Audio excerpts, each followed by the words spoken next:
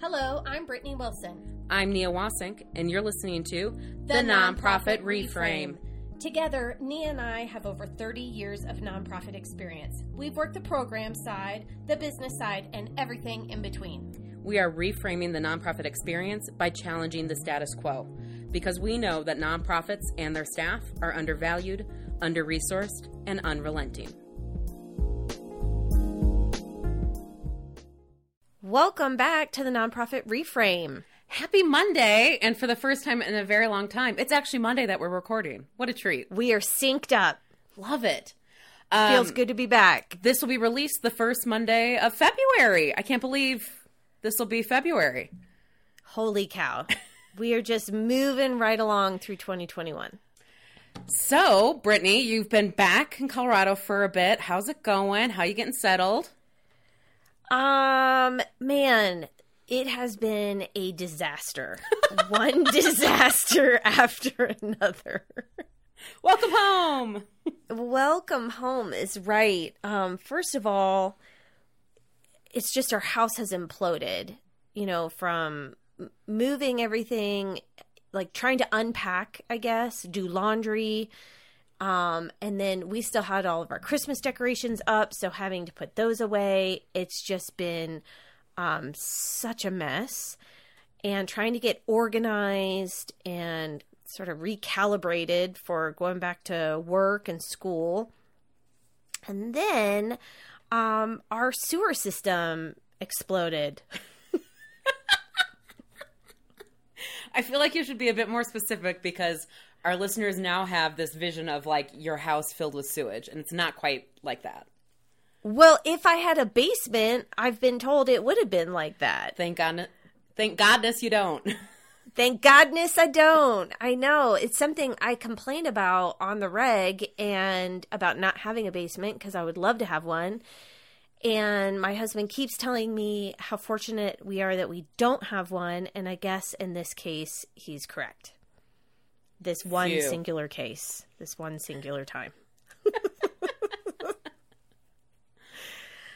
So, yeah, we weren't expecting that, but just a note out there that if you are going to be away from your home for an extended period of time, it's kind of like, where you're supposed to go out and start the car once a week. You need to, run water through your pipes because, there was an issue, I guess, already before we left that we didn't know about, but being gone really kind of sped up that process. And so now we are making a major investment into our septic system. What everybody wants to do. Happy 2021. Yes. Let's hope Biden's next stimulus gets passed real quick. It truly is full of shit. That's actually what I said to Gabriel. I looked at him when we got the bill and I said, oh, let's hope the stimulus bill goes through. Anyways, yeah. So it's been kind of tumultuous coming back, but we're getting there. We have flushing toilets now, so that's a plus. And the house is getting reorganized, and I have a renewed sense of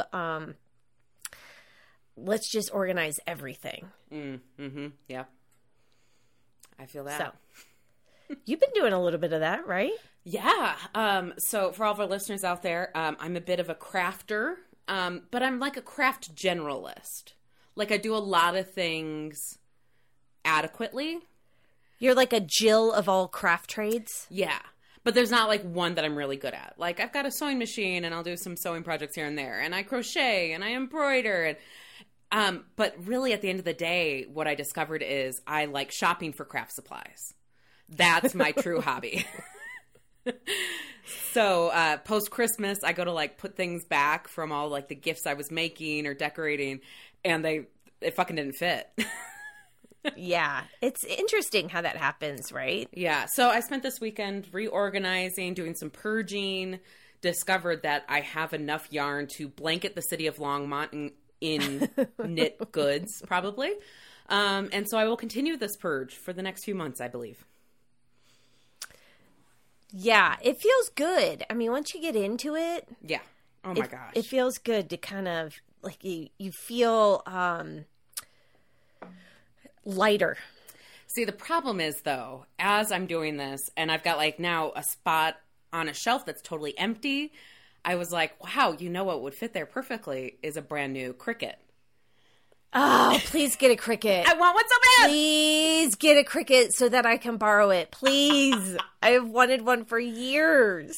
Well, one of our mutual friends has one and has been sharing her Cricut journey with me, and it just makes me want one that much more.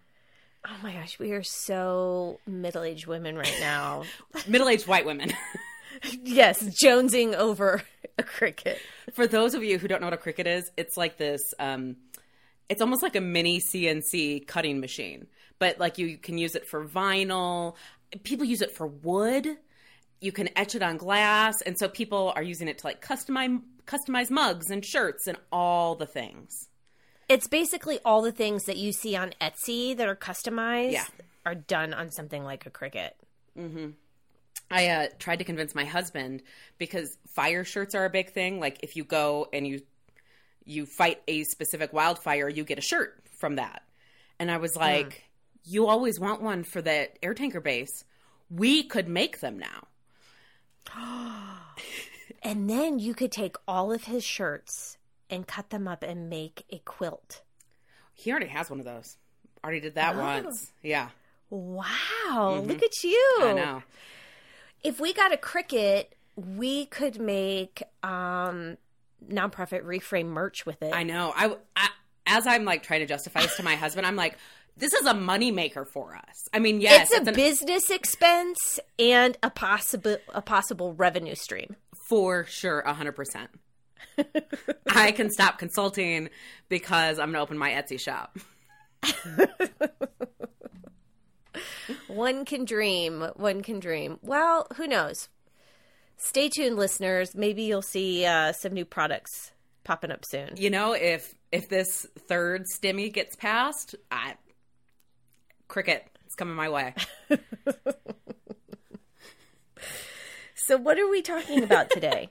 Okay, listeners, so we are continuing on our donor cycle journey. We started off identifying, we swiped right, then we cultivated, we went on some dates, we got to learn about our new beau. We were soliciting, which means getting engaged, not what you think. Yeah.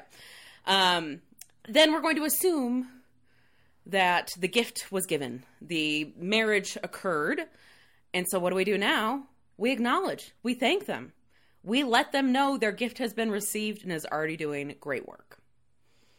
So what is the acknowledgement in our dating scenario? This is where the metaphor breaks down for me. Maybe this is like the anniversary gifts, which also goes into stewardship. Maybe this is like the morning after the wedding when the spouse like gets you breakfast in bed. Okay. All right. Something like that. Well, we need to at least, acknowledge them, thank them. And we have to do that with our donors too, right? I mean, that donor acknowledgement process is a pretty basic need of any fundraising program. And I think, again, often skipped over or just not like invested in properly. Right, not personalized in the ways that it should be at certain levels or as efficient.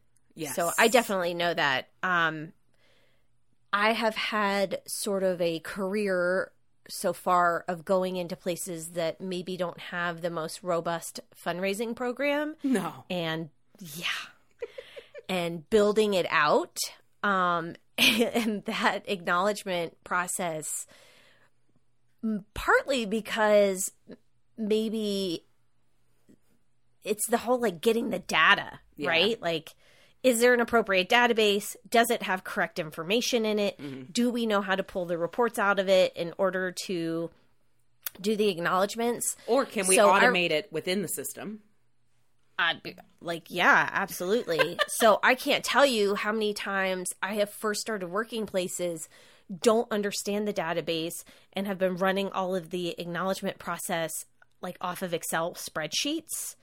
Oh, yeah. Until I could get to a place where I just import that shit and then try to start over. Or the ones where we're not even at Excel level. We're not mail merging. We literally have a Word document, and we updated it each time a donation comes in to say, Dear John, thanks for your donation of $25, and print it out. Oh, gosh. It can be so laborious. Yeah. I mean, and that's why it's often overlooked. Yeah. It also can be pretty streamlined and efficient, like we said, but you sort of have to be able to put the work into it. And we all know that there's usually only like one person, if you're lucky, even at every place that actually knows how to use the database. So true. So true. And when that person leaves, you're fucked. Yeah. Like, everybody else is like, I don't know. I'm dealing with that with a client right now. For all of our fundraisers out there, we know it's year-end statement season. Hang in there, folks. You're going to get through this. So that they're in that situation. New development person, still not super comfortable with the database. And it's one I actually kind of like, Bloomerang. I'm going to give a little plug.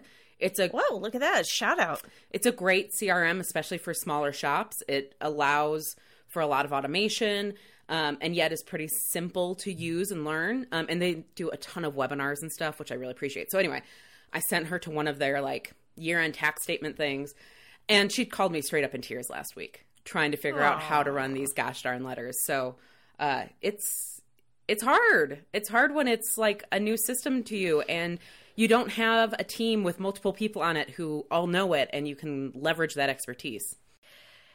Yeah. And, best practices is what? You get that acknowledgement out within a week of receipt? Yeah, for sure.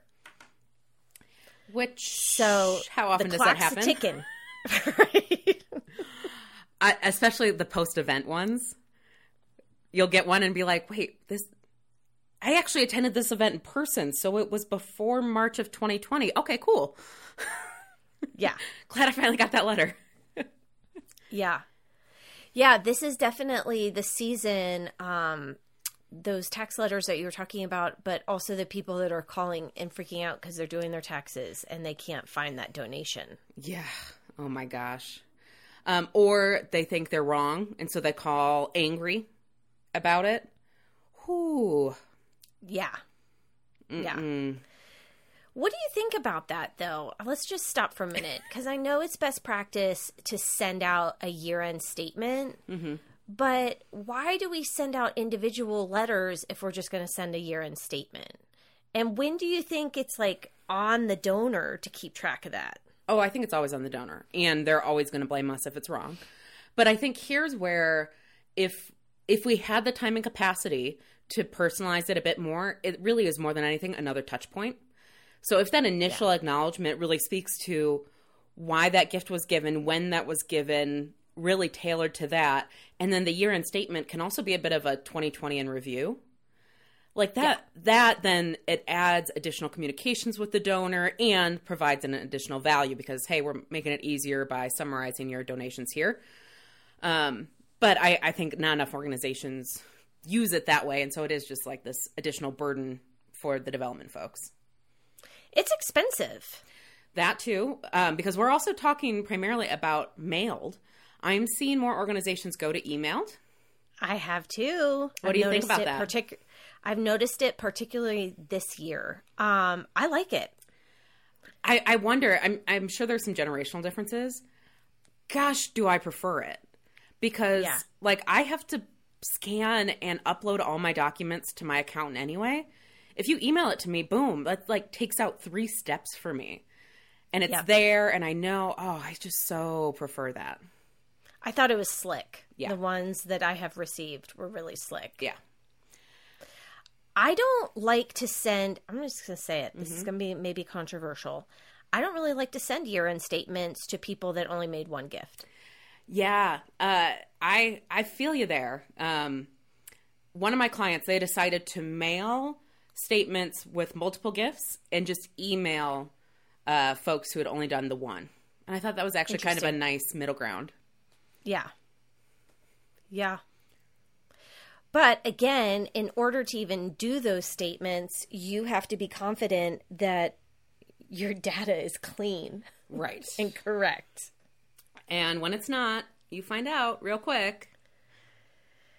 You do. And that can hurt. I mean, sometimes, I have definitely worked at a lot of places where we have not done year-end statements. I mean, that's a goal. We're working towards being able to do that, but we're not at a place where we feel comfortable, because the risk of sending out a year-end statement to X thousand of people and having something wrong versus just dealing one-on-one with those that reach out to us that need, it's kind of, which one's going to be a little bit easier to deal with. Right. Yeah. What's the phrase my husband always says? 6 of one, half dozen of the other.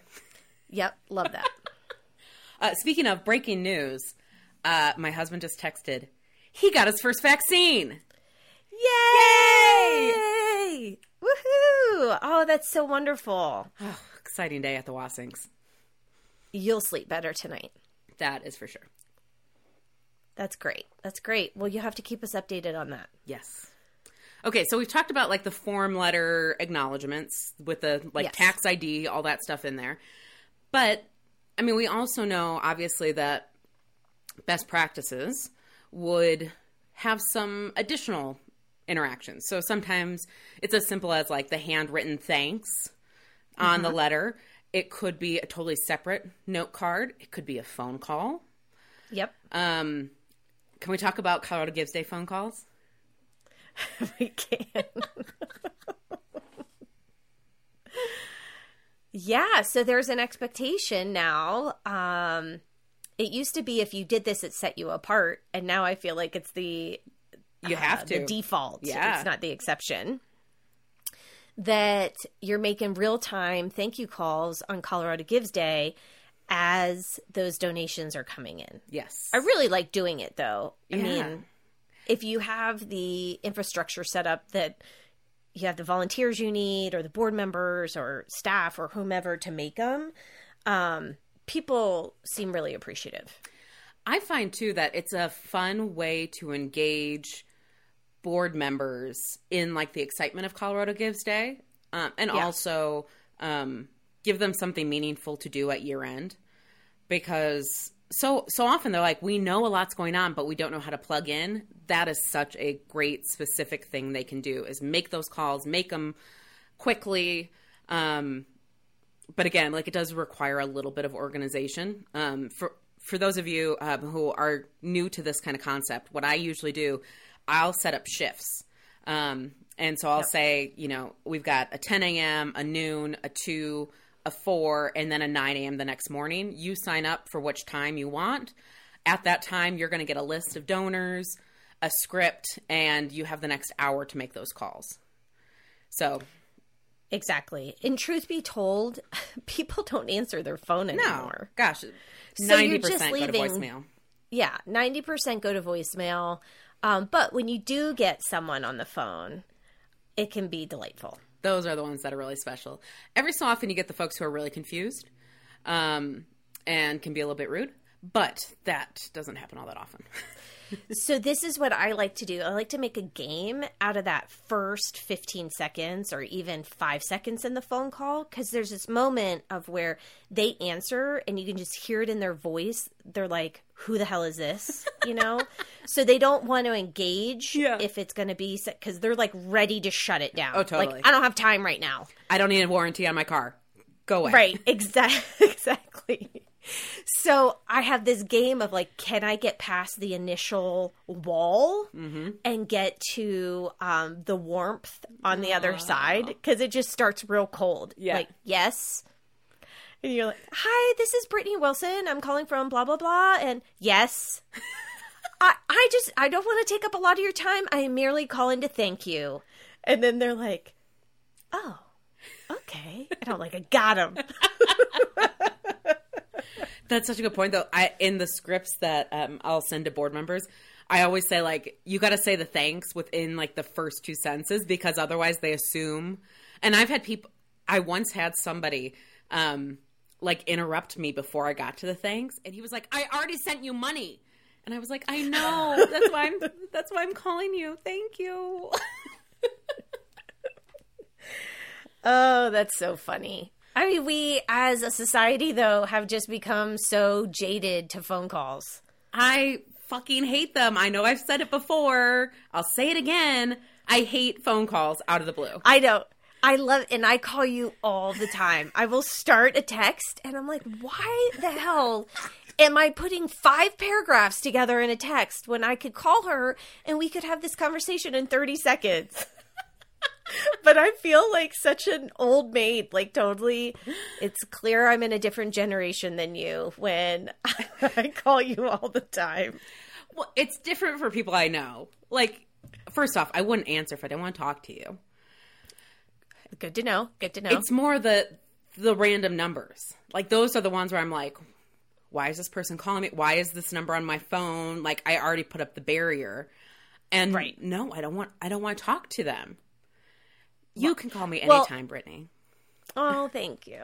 Well, especially now since we're working from home and I'm making all the phone calls from my cell phone, which has an Ohio area code, so they're automatically suspicious anyways. Oh, yeah.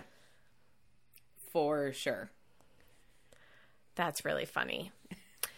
Yeah, so I mean, I think once you get to a place within your development program that you can be a bit more savvy and strategic, then setting up those kind of different levels. Yeah. You know, when I really have it rocking and rolling is when, you know, we are updating our thank you letter frequently. So it's staying, what do I want to say? Like consistent with the time of year and certain things that are going on. And then we have set it up so that, you know, every donor receives X, but donors over this get Y, and donors over that get Z. Mm-hmm.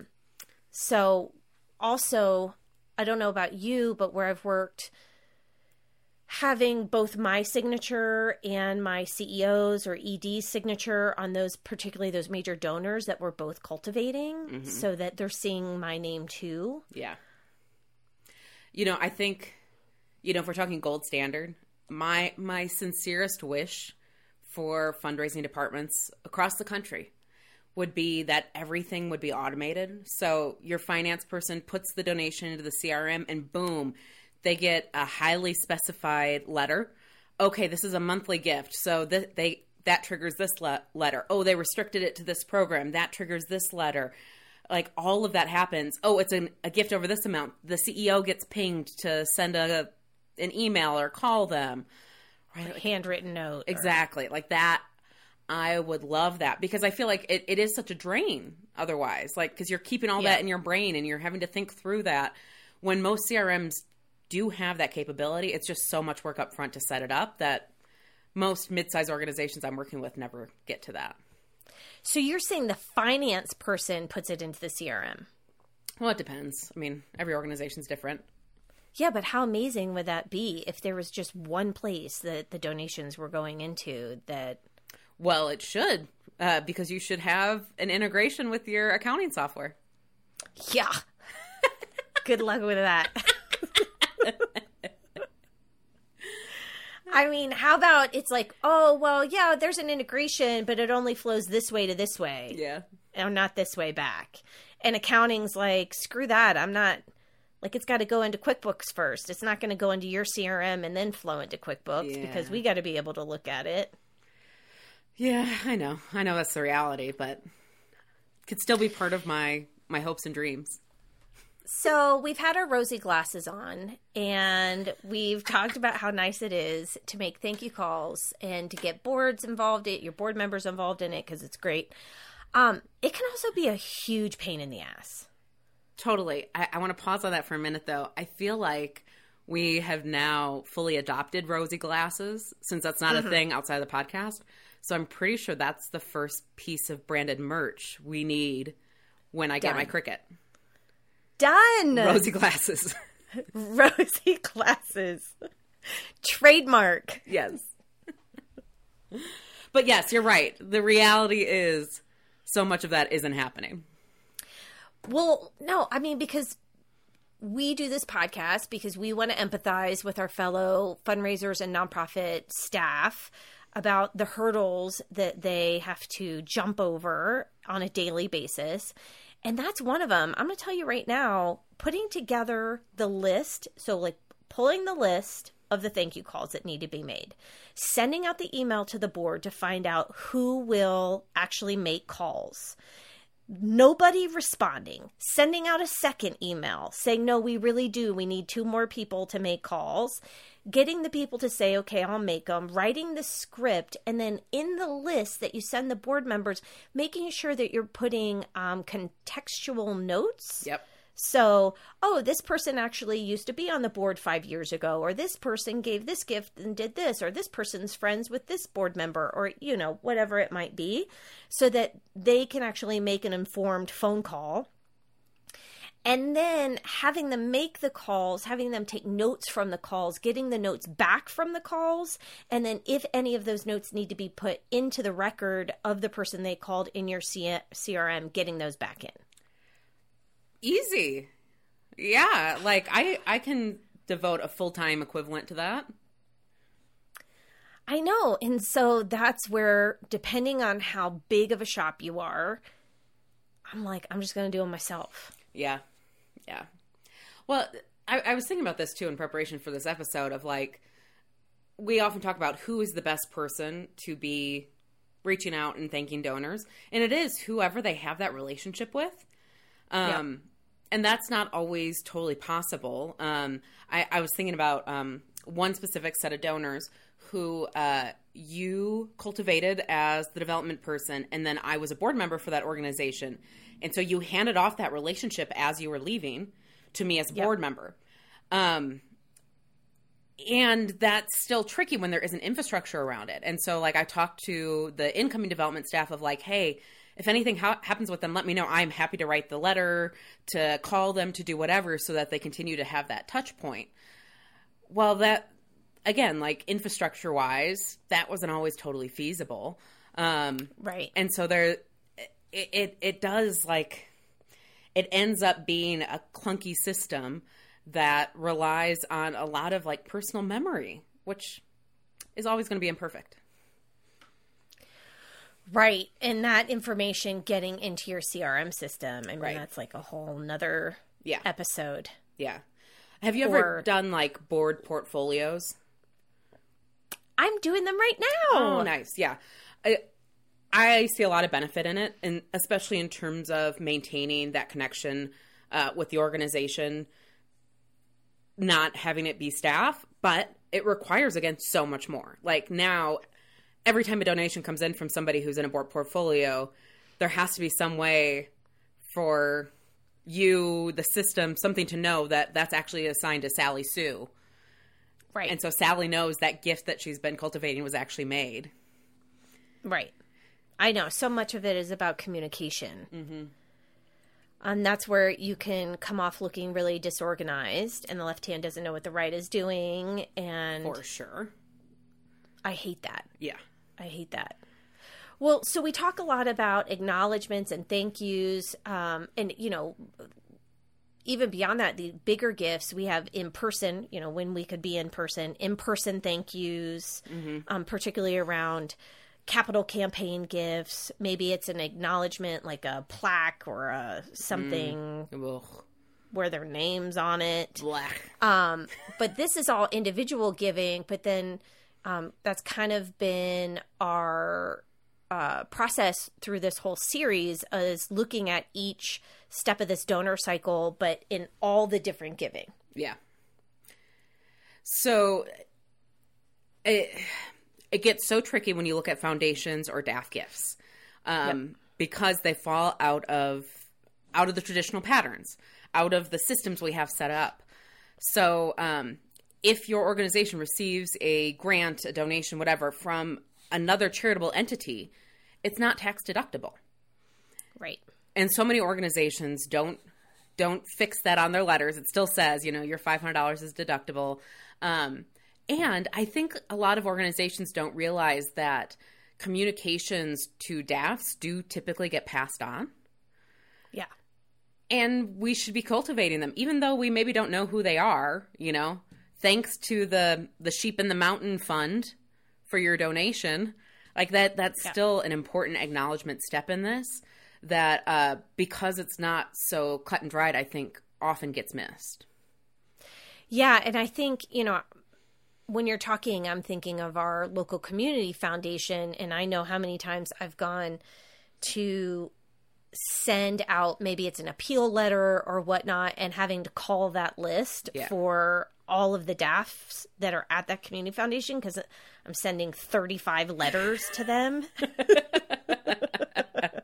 Right? That doesn't work. Yeah. But you're right that if you have a relationship with your community foundation and you can talk to them, they will pass on communication to the DAF holders. Yeah.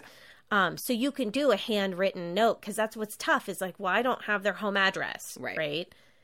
I just have the community foundation. But you can write a handwritten note and they will pass it on. Absolutely. Yeah. So a little bit harder. What about bigger foundations, bigger funders? You know, similarly, I'm a big fan of the handwritten note back to them. Yeah. I think I mentioned this before. We often forget to like steward them. It's like, okay, yep, we'll do our reporting requirements, we'll do our application, and we forget that there's a person on the other end that's managing our grant, that's deciding our future funding. And so we need to think about them in this cycle as well. And so sending those acknowledgement pieces, I think, are important. I read an article recently about treating like site visits like interviews. So after a site visit, sending a thank you email or a thank you note. I don't know how much in favor I am of all that, mostly because I'm not in favor of the undue burden put on nonprofits from foundations. Right. But I'm sure it would be appreciated. But yeah, like that acknowledgement piece needs to happen, even if it isn't for a tax benefit. And that's the part that I think gets lost is people are like, well, if they don't need this letter for their taxes, we don't send them anything. It's like, well, the piece about taxes on the letter is ancillary to the communication piece of it. Yeah. It's the touch point you have with those donors showing that you got the gift. I mean, how shitty would it feel to be like, hey, here's a big amount of money. I think you're going to do great work with it. And you never hear from them again. Right. Well, I'll tell you, and I mean, again, this is kind of going back to individual donors, but, you know, some of my largest gifts that I've received at the different places I've worked at, I have cultivated a relationship with that donor to the point that I can text that person. Yeah. And so even just saying, because a lot of times they give me a heads up, right? Hey, wanted to let you know we're making this gift. We're sending it from our DAF or we're sending it from here. And so as soon as we get it internally, I'll just text them and say, we received the check today. Thank you so much. Oh my gosh, this is great. And then of course it goes through then the standard process of getting the acknowledgement letter or a phone call from the CEO or a board member and yada, yada. But I think, again, as personalized as you can make it is the best. And they're always so appreciative. You know, totally. Wow, that was fast. Thank you so much. And again, provides another touch point. I think it's a good note to any organization that's hosting peer fundraisers is give that same advice to anybody who's actually hosting a campaign of their own.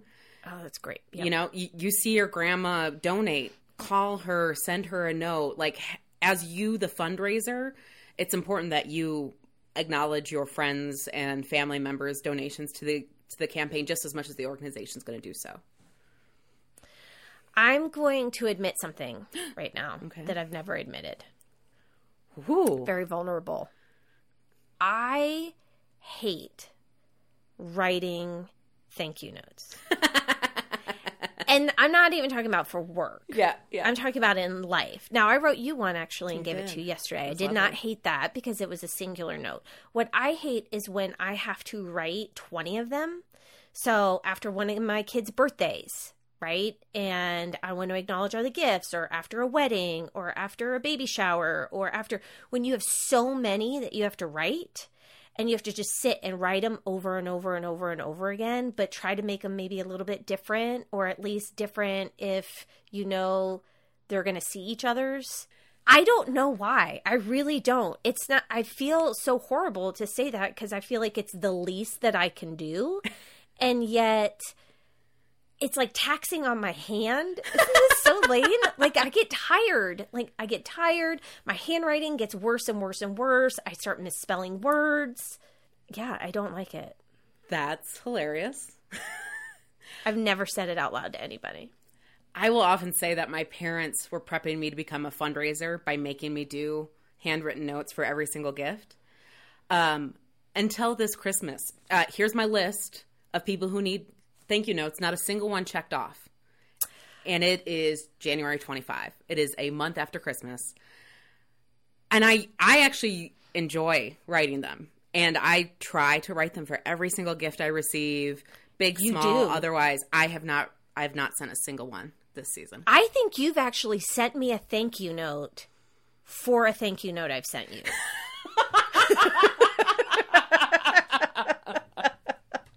I really do. I remember one time, it was early on in our friendship, and I was like, wow, that seems a little overkill, but like, okay. It probably absolutely was. How nice of her. I have boxes and boxes and boxes of note cards because of how many I send. Yeah. Yeah. So I get it if it doesn't happen as timely as it should. Yeah. We see you fundraisers. The struggle is real. Mm-hmm. And you know, actually, that reminds me. I got a really neat acknowledgement I gave to an organization. It was probably in June, like right as all the racial justice stuff was really coming to a head, post George Floyd's murder. And so I gave to a Black Lives Matter kind of organization. And they did, I thought this was neat. A few weeks later, they sent out a mass email and just said, thank you so much for donating. We have been flooded with so many gifts that we are behind in processing them. But we want you to know that we received it. We are so grateful. Here's the work we're doing.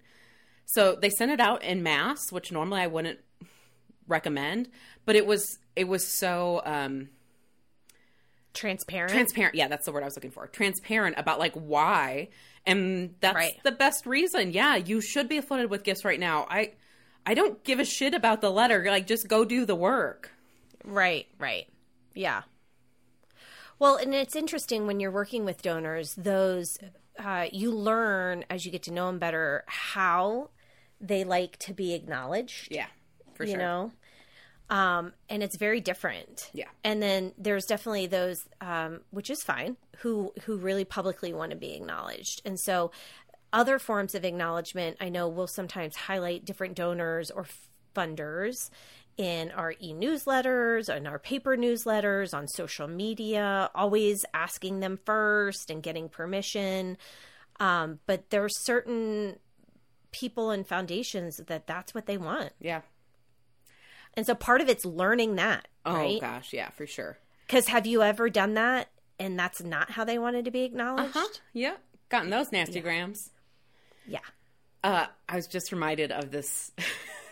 Okay, so my first real nonprofit job was working for this organization that ran statewide tournaments. And so I would usually be in the tab room tabulating all the results. And so we always worked in pairs, and it would be this like rapid fire. 1A, 25, 1B, 37. And you're like reading these scores as quickly as possible because you have to get everything, ready for the tournament.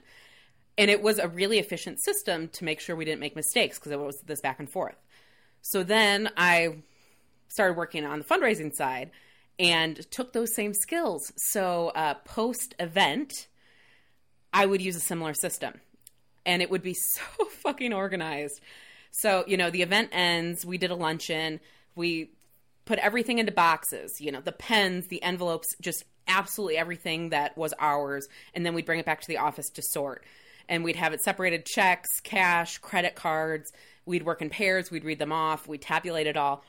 And we're doing this super successful event. We sold out. But we're not hitting our numbers. And I'm like, there aren't that many empty envelopes, which there will always be, right? You've got couples sure, or just people who decide not to give. But there weren't a sufficient number of empty envelopes to account for the lack of funds.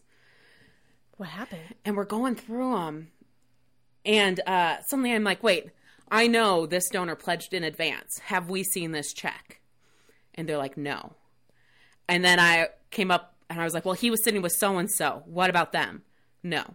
Okay, what about we realize we've left an entire box at the venue with 3 tables worth of envelopes. Yeah. No. So we call the venue. They literally have it on a trolley about to take to the trash can. No! Oh my God, I've never heard this story. I'm sweating. I'm starting to sweat right now. Like, we've been on the phone with the hotel manager, the valet, like everything. I rush into the valet and I'm like, I'm the person from the event. And I just sprint back to the ballroom where they have kept the box fully intact. They had added like some additional trash. I was like, that's fine. I will take the trash. Don't you worry. Yeah, just give it to me. And so we got it back and we ended up sending like the ballroom manager a gift afterwards. We had all the donations. Everything was fine, but that was stressful. Anyway, so I had this like advanced process, which helped us find this mistake, which was great. But then it allowed us to get it into the system and letters to be processed that day. So holy cow. If you attended our event on Friday, you had your letter in hand by Tuesday at the latest. Wow, that's slick. Well, you bring up such a great point. I was going to come back to events, and you know, those are always really hard ones to get those acknowledgement letters out on a timely basis, because there's so much wrap up afterwards, right? Yeah. And so I would say for those of you who attend events, you know, just recognize the end of year, attending events. Like if it's been more than a week and you haven't received your acknowledgement, it's probably because they're just backlogged and trying to get through them. But it sounds like you had thought ahead of time and created a process to... It was such a system. I had the letter preloaded into the system so that as soon as everything was uploaded, it merged and printed. I mean, it was slick. People, this is why you hire Mission Launch. But I don't do your events. No. I wonder if they're still using that acknowledgement process. That's a good question. I should ask. You should find out. Yeah. I'll text them. Well, I think that, I mean, can you think of anything else right now? I think that pretty well covers acknowledgement. What are our biggest takeaways? I think my recommendation, my wish would be more automation. Yes. Find somebody who knows your system and can set things up for you so that it's less work in the midst of heavy fundraising to have to find ways to personalize. If you have a downtime, just set aside time to set those systems up. Totally. Yep, exactly. Because it will, the return will be a millionfold throughout the year. Yeah. Especially when you need them. Totally agree. Yeah, and like we said, just personalize as much as possible. Yep. So recognizing that these, like you said, are extra touches, and what can you do, like these year-end letters that people are using to kind of do a recap from the year. It's like a mini annual report, like before things are finalized. It's a preview of the annual report. Yeah, exactly, which I think is great. And it shows donors what their money is enabling the organization to do, which is always huge. Absolutely. I love it. Well, we want to hear from you. Where were your acknowledgement fails? We just want to hear where you're failing. Golly, we do. Because it's really cathartic. It is. I mean, that's on this podcast, being able to admit where we got it wrong. It's just so freeing. So please let us know. Where did you fall into that trap? Or where did you get it right? Because we'd love to learn what's working too for people. So how can they reach out to us? You can email us, nonprofitreframe@gmail.com. You can follow us on Facebook and Instagram. And please make sure you're subscribed because we still have part 5 of the series on stewardship coming next week. All right, great. And like always, if you're in a position now where you have capacity to support your local nonprofits, now is the time. They still need you now more than ever in 2021 by giving and giving generously. Thanks, folks.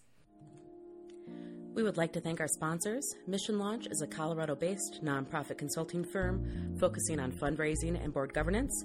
You can learn more at missionlaunchco.com. And Jake Walker Music, who provides our theme music. You can find him at jakewalkermusic.org. Thank you so much.